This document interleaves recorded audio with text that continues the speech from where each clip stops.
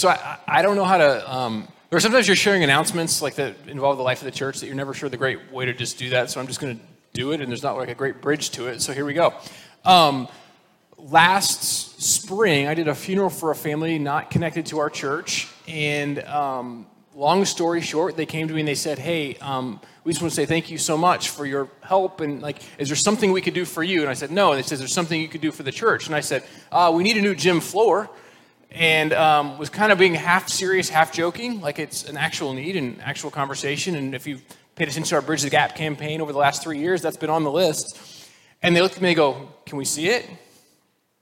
Yeah, let's go for a walk. So we went and saw it, and long story short, they wrote us a pretty substantial check and covers almost the entire project. So yeah, it's a pretty cool story. So here's where I wanted to, so there's two asks in this today. One, we're going to need about $12,000 to $15,000 more to complete everything that's going to come with it. And so if you're interested or able to give to that, we'd love for you to be a part of that. Or just continue your faithful giving tithes and offerings, and we'll figure out a way to make sure that the project gets done. Here's the second ask. You're like, well, I don't know if we can give, but here's what you can do. Next Sunday, 1 o'clock, we've got to get all the carpet out of the gym because they're going to start a week from Monday. They bumped up our timeline, and so we're going to talk to you about this actually this week or next week anyway. The board voted on it right before I left on sabbatical, and so this is really kind of the first opportunity to talk about it. So it's a pretty cool project. It's going to start a week from Monday. So if you're using the rooms off the gym and that kind of stuff, or the kitchen, that might all get kind of squashed for a few days, but we'll figure it all out. But in a few weeks, the gym will be remodeled, or at least part of it, and then some of the guys are leading the renovation for the walls and some other stuff in the room. So it should be a very cool project when it's all said and done, but we're just thankful for God's faithfulness and others' generosity, because these people are not connected to our church, really not any church in our community, but their loved one who passed away was an athlete when they were younger and thought how cool it would be to be part of gym renovation. So they asked to be nameless, since they will be, but just wanted you to know about that project and be a part if you would like to be in some way. So I have no great transition from that, by the way, to sermon, other than say I was at a crossroads in that moment of how to shift and didn't do a very good job. Which leads us, though, to this idea of maybe you have noticed, or maybe you have watched movies or read books, where there's kind of this scene that always happens in lots of them, where the main character gets to an intersection, right? And whether it's in a car or walking, they get to this intersection, and it's like a four-way cross. Usually it's in the Midwest, because there's cornfields where the corn's really low, or bean fields, whatever it is. It's some kind of farmland. And you're looking out, and it's often after they've harvested, so it's kind of barren ground, but there's no snow, right? It's that same scene in all these movies that pop in my head. And they get to this intersection, and they have a choice to make. They can choose to go back where they came from. And they can go back to the moment where they've left, right? It's safe, they know what it is, but it maybe hasn't been great, that's why they left there. Or there's the promise of what could be. And they're at that intersection, they have a decision to make. Do I go what could be, or do I go back to what I already know? It's a decision point in their life. It's this crossroads moment, and the truth is, we all have those moments. These crossroads moments in our lives where we get to decide which direction am I going to go. It happens maybe when we're young, am I going to go to college or just get a job? And then what job am I going to take? Or what major am I going to have in school? Or am I going to ask that person to marry me? Or am I going to stay in this relationship? Or where am I going to have lunch? Some of you are already thinking about that. I get it. Bear with us a few more minutes.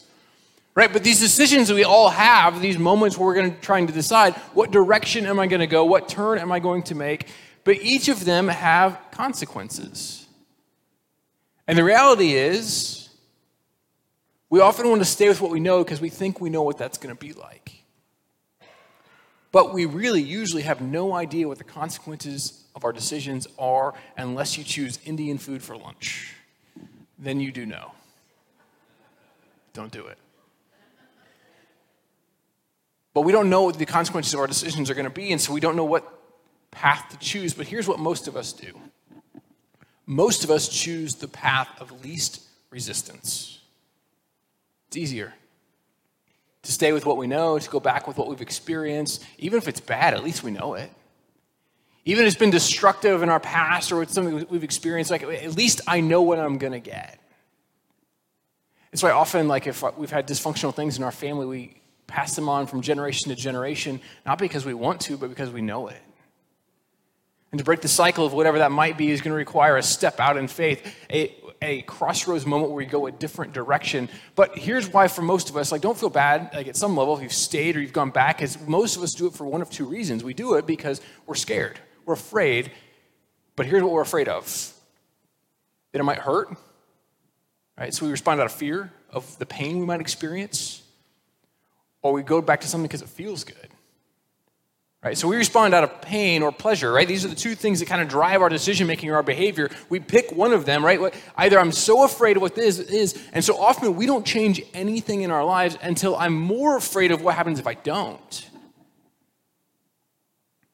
And so we're going to be looking at this question because all throughout the scriptures we find there's this kind of common theme, this common narrative, this story that runs over and over again. It's people have an encounter with God, and then they have a decision to make. Will they choose to take a step towards him in faith, or will they stay or go back to what they already know? And so we'll be looking at the story of God's people, this pilgrimage of his people all throughout the scriptures, and what we find is this. We begin to look at today the story of a guy named Abraham. And so, by the way, he's Abram, he becomes Abraham. Just for our own sake today, we'll just call him Abraham the whole time because that's what we know him as, right? So bear with me on that.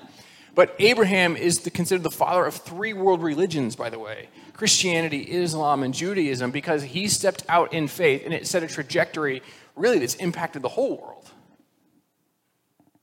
But Abraham finds this moment, he's called by God and he's invited in to be a part of a unique people, a radically new people, a people that have not existed before. And Abraham's invited to step out and go on this journey. In fact, he's invited to leave like a place that we probably have heard of in the ancient world, like Babylon, right? And so he goes on this massive journey that covers most of the Middle East. In fact, we have a map that shows you Abraham's journey. As you see, he starts in Ur, and then he goes to Babylon with his family, and then he leaves his family from there and goes on, and he goes on this journey that goes to Egypt and back, and he goes to what's now modern-day Israel, and he goes on this massive journey. But it all starts with one decision. He's going to leave what he knows. Step out in faith. He's at a crossroads moment with his encounter with God. And will you step out in faith and go a place you have not gone? Right? And so Abraham goes from this person who knows a particular city in a particular place. It's easy. He knows it, and he leaves it. In fact, there's a scene we see in Genesis chapter 12. The Lord said to Abram, "Go from your country, your people, and your father's household to the land I will show you. I will make you into a great nation, and I will bless you. I will make your name great, and you will be a blessing. I will bless those who bless you, and whoever curses you, I will curse, and all peoples on earth will be blessed through you." So Abram went as the Lord had told him, and Lot went with him. Abram was 75 years old when he set out from Haran. He took his wife Sarai, his nephew Lot, all the possessions they had accumulated, and the people they had acquired in Haran, and they set out for the land of Canaan, and they arrived there. Abram traveled through the land as far as the site of the great tree of Moreh at Shechem. At that time, the Canaanites were in the land. The Lord appeared to Abram and said, "To your offspring I will give this land." So he built an altar there to the Lord, who had appeared to him. From there, he went on toward the hills east of Bethel and pitched his tent with Bethel on the west and Ai on the east. There he built an altar to the Lord and called on the name of the Lord. Did you catch that? Abraham is asked to leave what he knows to go to a place he has no idea anything about. To leave the safety and the security of what he has known, to leave his family, right? To walk away from everything. And God makes some promises in this. He says, "I will bless you so that you can be a blessing to the world. I will make you a great people." But this great thing on the other side doesn't happen unless you walk away from what you know. So Abraham's at this crossroads. Am I going to choose to go in the way of this God has called me to go, or am I going to stay where I am? And here's the crazy thing about Abraham, what he's also choosing to leave. So Abraham lives in a place and a time where you worship many gods. And so not only is he choosing to leave the religion he knows, right, because he worshiped many gods, now he's choosing to say, okay, there might be gods, lowercase g, but there's only one God who is above all things. And so God's saying to him, will you follow me as the only God that exists, as the God of all gods? I am the one, I'm it. Will you follow me or not? So he's got to leave his religion. He's got to leave his family. Right? By the way, he's saying, will you leave a city that you know and go wandering in the wilderness to a place that I will eventually show you and live in tents? I like running water. I like that they pick up my trash. I like that those things happen. I don't know about you. We leave all that and go live in the wilderness and trust me. Honestly, so far, not super appealing to me, right? And so what we begin to find is this. He takes off and he goes. And not only does he leave these things, right? We see this in Joshua chapter 24. Joshua said to all the people, this is what the Lord, the God of Israel, says. Long ago, your ancestors, including Terah, the father of Abraham, and Nahor, lived beyond the Euphrates River and worshipped other gods. But I took your father Abraham from the land beyond the Euphrates and led him throughout Canaan and gave him many descendants. Why are you telling us? You just told us that they worship other gods. But here's what you may or may not know. Jewish tradition says that Terah, Abraham's father, was an idol maker. And so not only is he leaving his religion, but he's leaving his economic support. So he's walking away from money, faith, and security of his family. And he's trusting that God is who he says he is. He's trusting that God will fulfill what he's actually promised. That, right, we often will say, God says to Abraham, which God still wants to say to you and I want to bless you so that you can be a blessing. By the way, that doesn't mean you're going to get more money. But he has promised to be with you in the middle of whatever you experience. That is still true today. God wants to bless you and I so that we can be a blessing to the world around us. That's the promise he makes Abraham. So Abraham leaves everything he knows, economic support, his family system and structure. By the way, for some of us, that might be one of the hardest things for us to walk away from, but it may be one of the best things we've ever done. Doesn't mean we don't quit loving people, but sometimes we recognize that the systems we are living in, when we're honest and we step back and look, we go, they're just leading to more destruction, and I've got to find a new way to live. And so Abraham takes off. In fact, we begin to know, and sometimes I think it's easy for us to think about the idea that these people in the Bible are just like characters and stories and they're not real. So there's a place in the city of Dan, which does talk about that Abraham goes through, and so there's what's called Abraham's Gate, which does exist. I was there a few months ago, and this is a place that's over 4,000 years old that Abraham would have had to have walked through when he entered into the promised land through the city of Dan. It still exists. You can't really go touch it because they kind of frown on that. It is 4,000 years old. But you can look at it. As he would have walked through that gate, because in his faithfulness to God, to enter into a place, into a people, he begins to see that God calls real people to do real things in real time. And who would have thought? I guarantee you Abraham never thought that 4,000 years later, people would be talking about him and his entering into a particular place and trusting God. Can you imagine people talking about you and I 4,000 years later just because we were faithful to God? But that's the story of Abraham because he's faithful to who God has called him to be. And he begins to take all these moments, leaving the things that he has known behind, and he's called to surrender these things, his past, and step into a different future, the unknown. And for most of us, that's paralyzing. The idea that we'd step into what we don't know, that we wouldn't have control over it, that we wouldn't know what to do, what it looks like. We don't know what's coming. But have you noticed how sometimes, maybe you've experienced this, I know, especially when I worked in student ministry, it happened all the time with teenagers. They would have this incredible moment with God, right? Experiential. They would sense his presence. They would know him and be like this, I just want to follow him my whole life. And then something would happen and fear would come up in some new kind of way. Or maybe in your own life, it's looked like this, right? Like, God's so great, and then but there's the real world. And so God doesn't work like that in the real world. Maybe. Or maybe that's the problem. Maybe that's part of the problem for us is we think the real world exists beyond God's kingdom, and we recognize that we live as a citizen of the wrong one sometimes. But there is a great moment of fear, and then Abraham, he takes off, and there's a famine. Happened in the ancient world, right? People didn't always have food. That's a thing we don't really experience much here, but there was a famine, and so Abraham and Sarah, they set off towards Egypt, and then Abraham does something, right? He's taking steps forward, massive steps forward in his faith, but when he begins to get to Egypt, he kind of takes a step backward in his faith. Maybe that's been true in your life. You take a couple great steps back, great steps forward, and then you take a step back. Or maybe sometimes it's been 3 steps back and 2 steps forward, right? Whatever it might be, but Abraham's no different, right? He takes all these steps forward, he leaves his family, leaves his homeland, goes off on a journey. Incredible story. But as he's getting to Egypt, he's kind of afraid. So you'll notice this fear kind of runs rampant in Abraham's life all throughout. There's moments of great faith and great fear. And he's get there, he says to his wife, hey, Sarah, so when we get here, you're a pretty attractive woman, and Pharaoh might be attracted to you, and because I don't want to die, how about you just tell him you're my sister? Is that okay with you? And he does. And Pharaoh takes her to her house, and you're like, wait a minute. By the way, this is a terrible idea. Husbands in the room, don't ever do this, right? This is not a good idea, but he's afraid. And so he does this thing, and then, long story short, God's like, what in the world are you doing? Steps forward, big step back. And then again, Abraham begins to take some steps forward. And so Abraham's nephew Lot went with him, and they get to this place, and they kind of keep expanding as a community, and they have more animals, and the ground that they're living in, like this space doesn't work for everybody. It's just not big enough.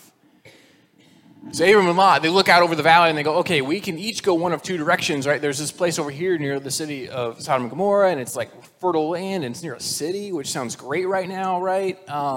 Or there's like the not quite as fertile, kind of more wooded and farmland, and not so great. And Lot looks at Abraham and goes, well, I'll take the good one. And Abraham goes, it's fine. I trust God will bless wherever I go. It's fine. I'll go there. And they split. Then Lot finds himself in the middle of a war. Abraham comes and rescues him. And then there's a really cool scene at the end of this war where some of the kings come and they were with Abraham. And the king of Sodom says to Abraham, hey, why don't you keep some of this stuff? And he goes, nope, because I don't want anyone to ever say that you're who blessed me. I want it to always be known that it was God who blessed me, so I don't need your stuff. In fact, there's another cool scene in this story, and we could talk about it another day, we will, where there's this guy named Melchizedek, who's a priest and a king. He's the priest of the Lord, who comes to Abraham, and Abraham gives him 1/10 of everything he has. By the way, that's where tithing kind of begins in the scriptures. That's why many of us still practice that today as a way of God's people. And he gives it to the priest, and he says, here, take this. And the priest then blesses Abraham. This is such a cool moment, by the way, because Abraham, the father of the people of God, the father of Israel, right? He is blessed. So to bless someone, someone will be greater than them. So Melchizedek is greater than Abraham, and he blesses Abraham. And that kind of fast forwards a really cool story, a priest and king, right? Talk about Jesus. That's a whole long thing. I'd love to spend more time, but you'll be really mad at me if I keep talking about it for a really long time. But he's blessed. He's given all these things away, and God continues to bless him. Massive steps forward. And then he has this another encounter with God. Here's what we find in chapter 15. These are the words of the Lord to Abram. Do not be afraid, Abram. I am your shield, your very great reward. But Abram said, Sovereign Lord, what can you give me since I remain childless, and the one who will inherit my estate is Eliezer of Damascus? And Abram said, you have given me no children, so a servant in my household will be my heir. Then the word of the Lord came to him. This man will not be your heir, but a son who is your own flesh and blood will be your heir. He took him outside and said, look up at the sky and count the stars, if indeed you can count them. Then he said to him, so shall your offspring be. Abram believed the Lord, and he credited to him as righteousness. Righteousness in the scriptures is known as this, to be in right relationship with God. And so Abraham's belief put him in right relationship with God.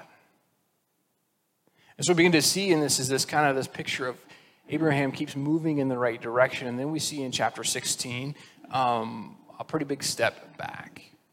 God's promised to be faithful. God's promised that his offspring will be greater than the sand is on the seashore. But he doesn't have any kids, and he's an old man. His wife's old. And so his wife plots and says, hey, I think we've got a solution to this, Abraham. I think I know how God wants us to work in this. Here's what I want you to do.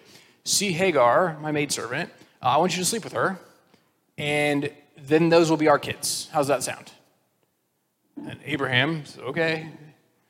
She has a kid. By the way, are you shocked to find out that Sarah gets angry about this? What? I mean, hopefully you didn't watch it, but like if there was a show that used to be on television called The Jerry Springer Show, this is like straight out of The Jerry Springer Show. If you don't know what it is, good for you. right? It was just like daytime drama stuff. So, but this is straight out of that scene, right? So Sarah's mad at Abraham. She's mad at Hagar. Hagar is dismissive of Sarah because she's like, I had a kid, you didn't. I mean, yeah, it's a whole big mess. Again, 3 steps forward, giant step back. See, one of the challenges for us in our crossroads of faith is sometimes we have to remember that we continually have to make a decision to which way we're going to go.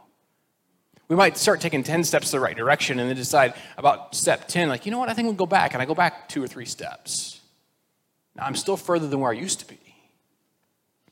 But the cool thing about God and the cool thing that he does in the life of Abraham, but he also wants to do in our lives is this. He doesn't leave us where we were. He continues to go, okay, you may have done another dumb thing, but I can redeem that dumb thing. And so Abraham is faithful to God in this. He does whatever it takes to reconcile and make right those wrongs. And you and I are called to the same thing. And so then we see this next encounter with Abraham and God, and it's this covenant moment where he says, like, Abraham, will you just trust me? And so they have this kind of agreement they come to. And in that agreement, we have a covenant of circumcision. Major moment of faith, by the way, for Abraham and all the men in his community. But God desires to be in relationship with Abraham, and Abraham is learning that God wants to be in relationship with him. And what that means for you and I is God wants to be in relationship with us. That's the whole point of what we see in this story again and again. God wants to be in conversation with you and I. And so what happens next is Abraham is beginning to dawn on him, and God says to him, Abraham, I'm sick of the people of Sodom and Gomorrah. They're just a mess. They're immoral. They do everything that's wrong. They do everything counter to who I want my people to be. And so they're just not going to exist anymore. And Abraham is coming to know the character of God. And he goes, God, what if there are 50 righteous people there? And God goes, okay, if there are 50 righteous people there, we'll spare them. And Abraham goes, God, I know you're God. I'm not. I'm just making a suggestion here. What if there's 45? God goes, okay, 45. We'll still do that. Okay, God, I know you said 45. What if we went to 40? He goes, okay, Abraham. Because of my relationship with you, yeah, we'll go to 40. He says, okay, God, I don't mean to presuppose. I don't want to make you angry, but what about 30? God goes, okay, 30. Abraham goes, now that I got you to 30, can we go 20? He gets all the way to 10. And God says, yeah, if there's 10 righteous people, Abraham. And the point is not the people of Sodom and Gomorrah. The point is that God desires to be in relationship with people. And God desires to be in relationship with Abraham, and he's moved to activity by his relationship with Abraham. And God desires the same thing for you and I, for us to be in relationship with him. And then, great moment of conversation with Abraham and God. We see in chapter 20, Abraham takes another step back. In fact, he takes a step back because Abimelech is the king in the community they're going through, and so you can guess what Abraham does. He's scared again. He's got his wife again. By the way, she's really old now, and I'm just shocked at this whole story, but that's a whole other conversation. But here's the story from Genesis chapter 20. Early the next morning, Abimelech summoned all his officials, and when he told them all that had happened, they were very much afraid. Why were they afraid? Because Abraham again offered up his wife, saying she was my sister. Then Abimelech called Abraham in and said, what have you done to us? How have I wronged you that you have brought such great guilt upon me and my kingdom? You have done things to me that should never be done. And Abimelech asked Abraham, what was your reason for doing this? Abraham replied, I said to myself, there is surely no fear of God in this place, and they'll kill me because of my wife. Besides, she really is my sister, the daughter of my father, though not of my mother, and she became my wife. And when God had me wander from my father's household, I said to her, this is how you can show your love to me. Everywhere we go, save me. He is my brother. By the way, ladies, if a guy ever says that to you, don't marry him. You can show your love to me if you just say you're my sister. Bad idea. What's happening with Abraham here? He's just living from this place of fear again and again. God has rescued him. God has provided for him. God has led him. And yet in those moments of doubt, in those moments when other things creep in, Abraham reverts to things that he knows. He goes back to where he came from. Even if he doesn't do it physically, he does it emotionally with his decisions in that particular place. And for some of us, if we're honest with ourselves, fear is what drives our life. Abraham is concerned for his family, for his future, for his preservation. He wants to preserve these things. Right? So fear for us, right? We might be so scared, and we do a couple things, right? We lock all our doors, or we're going to, there's one way. I'm not saying don't do these things, but we just are so afraid of we're protecting ourselves. We're so afraid of everything. Or we're the opposite. Right? Fear takes these weird forms in our lives. Fear is all kinds of things. Fear can grip us in kinds of ways we never imagined. Fear becomes what we just go back to what we know, or we're so worried about losing something or even someone that fear can drive us. It's why the singular command we find all throughout the scriptures to Abraham multiple times is this: do not be afraid. We don't want to live from fear, but we want to live from love, and that's a radically different thing. To live from the love that we find in Jesus is transformative. To live in fear is destructive. Let's begin to find this in chapter 21 when Abraham was 100 years old and Sarah, well past the years of child rearing. They have a kid. And they name him Isaac, which means laughter. And there's a story in there you can read about that. So God's timing is so different than any of us could ever imagine. 100-year-old people don't have kids. They shouldn't. It's exhausting. But God's faithfulness and his timing is radically different than often ours. And so Abraham has what he's always dreamed of, and he has his son, and there's this moment where God's asking him, will you trust me with everything, including your son? That's what God wants to know. Will we trust him with everything, including our sons and our daughters, our work and our future, right? And I got to be honest with you, it's a weird story where it seems like God wants him to sacrifice his son. I don't think that's probably really the reality, because otherwise that would be the weird character of God. In fact, what we find in the scriptures is the opposite, because the people of God bought into the gods of Molech, and they were sacrificing children, and God said that was the most detestable thing that existed. But what does God want to know? He says, Abraham, do I have all of you? In fact, I love these words of Brian Zahn. He says this: Abraham gained the revelation that contrary to the assumption of the age, God does not want human sacrifice. If Abraham is the father of monotheism, he is also the father of the abolition of human sacrifice. What we see in the fullness of Jesus that we only get glimpses of throughout the Old Testament is the character of God. And the character of God values all people in all places and all circumstances. And all lives matter to him. This is the reality we find all throughout the scriptures. And so Abraham begins to have this understanding. But what God does want to know from Abraham and from you and I is this: will we trust everything to him? Will we trust everything in our lives, like our work, our wallet, our home, our family, our friends? Will we trust all these things to him or not? And if we begin to recognize that we put him in his proper perspective, if Jesus really is Lord, if God really is over all things and in our own lives, then everything else in life has its proper place. The problem for Abraham and for us is we can say the right thing and do the wrong one. We can say, God, you are the most important thing in my life, except when the Lions play at noon. Then if you want something from me, I don't know, the Lions don't play at noon, I can say that today. Next week they might, I don't know, right? Anyway, 1 o'clock, carpet, next week. It's a pretty good plug right there, by the way. But he does want to know, will we put everything in its proper perspective? I was thinking how the challenge for you and I is probably greater, or is not greater than the challenge of Abraham. The challenge of Abraham had to leave everything he knew. He had to walk away from what he'd known. Right? We have 2,000 years of church history. We have the scriptures, we have local churches, we have the story of God's people throughout time. Abraham didn't have any of those things, but he still had an encounter with God where he was stepping out in faith, that at the crossroads, in a pivotal moment in his life, he chose God above all else. And you and I are invited to make that same decision. Right? In fact, the writer of Hebrews tells us these words from chapter 11. By faith, Abraham, when called to go to a place he would later receive as his inheritance, obeyed and went, even though he did not know where he was going. By faith, he made his home in the promised land, like a stranger in a foreign country. He lived in tents, as did Isaac and Jacob, who were heirs with him of the same promise.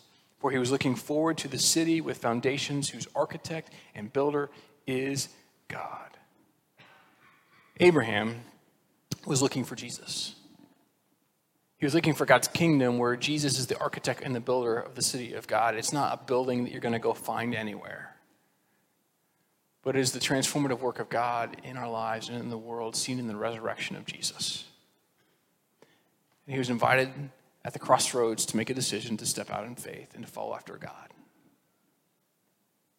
And here's the reality. For some of us, we have to walk away from certain things, right? Sometimes it really is things in our family past or in our life to walk forward to God. Right, here's one of the realities for us. I've been thinking about how for us in terms of our faith, we all have the past.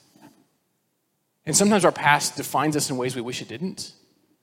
And sometimes we carry baggage and weight from our past and we don't let it go, and it drags us down and it burdens us, and it's this heavy weight we can't, and it's oppressive. But here's one of the most beautiful things that happens when we choose to follow after Jesus. Our past does not be the thing that defines our reality. In fact, when we follow Jesus, when we place our faith in Jesus, it is our future that impacts our present. We're living to what we're longing for, not to what we have left behind.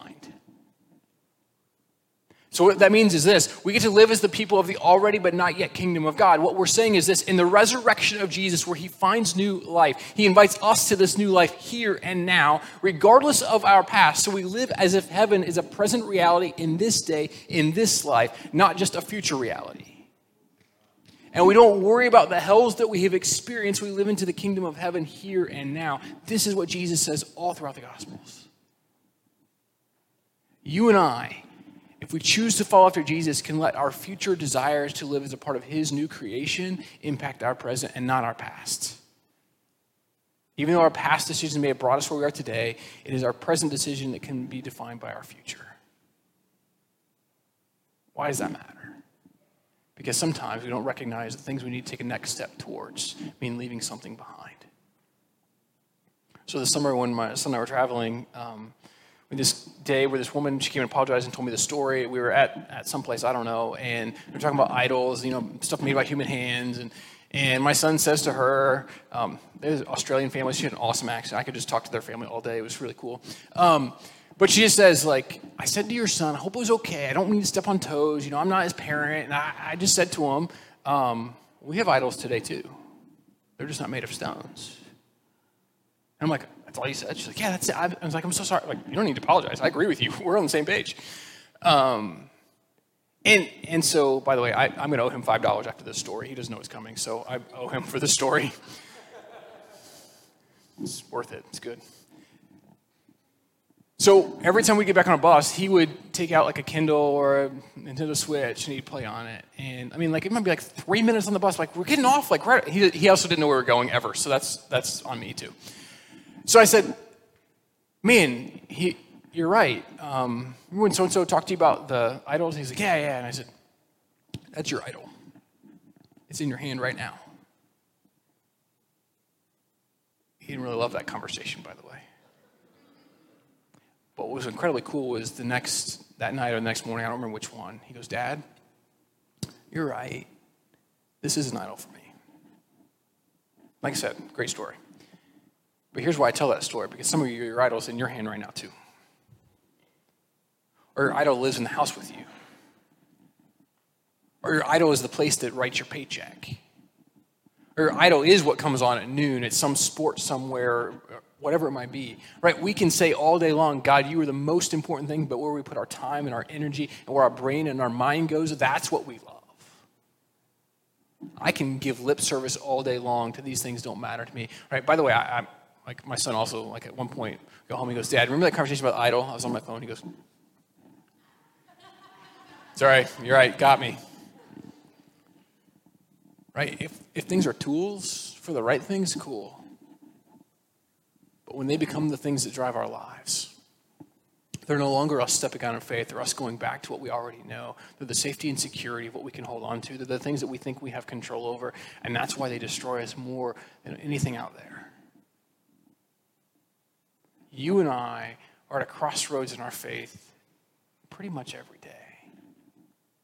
Are we going to choose to walk in obedience to God's love and follow after him, or are we going to choose to go the other direction? Right, so each of us, here's the challenge. Will we take the right next step?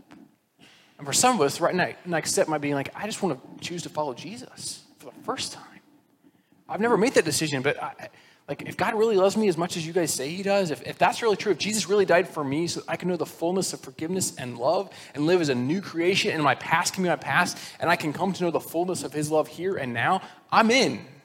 Maybe that's the next step for you today. Just say yes to Jesus. Forgive me and I'm yours. Maybe today, like you've done that a long time ago and you're like, yeah, but I've kind of been lazy in my faith. I haven't really done anything with it. I believe that. It doesn't impact how I live. Well, maybe you need to take a tangible step. Maybe you need to pray 10 minutes a day. Maybe you begin to read the scriptures. Maybe this summer we looked at the book of James. Maybe you need to read that book of James. It's a great place to start.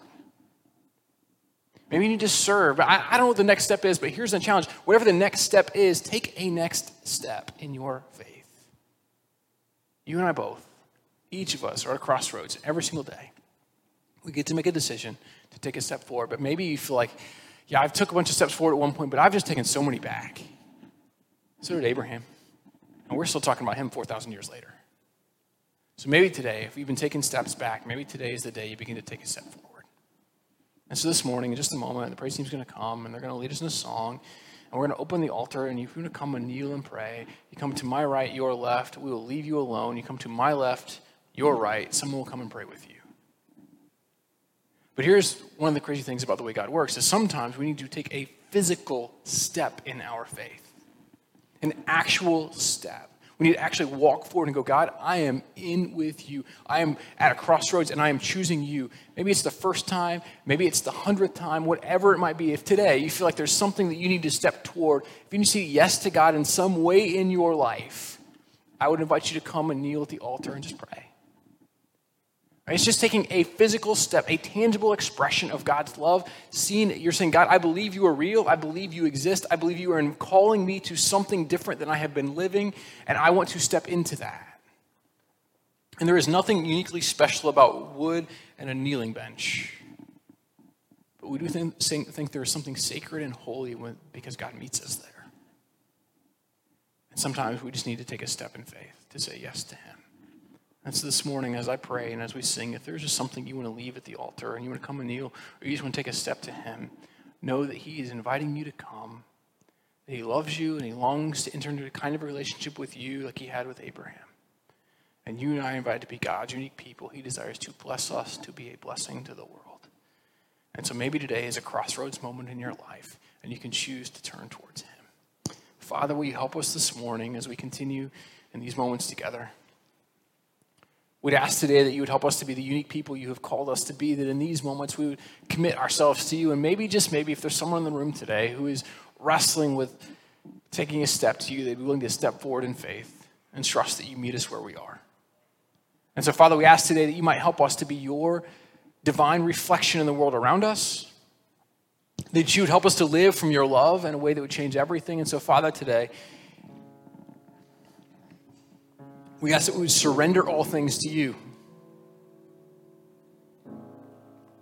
If there are things in our life that we're functioning as if they are more important than you, that we would let them go.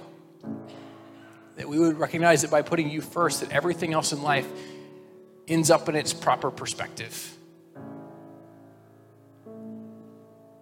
And so, Father, will you help us to surrender, to take a next step, to live from your love? Pray this in Jesus' name.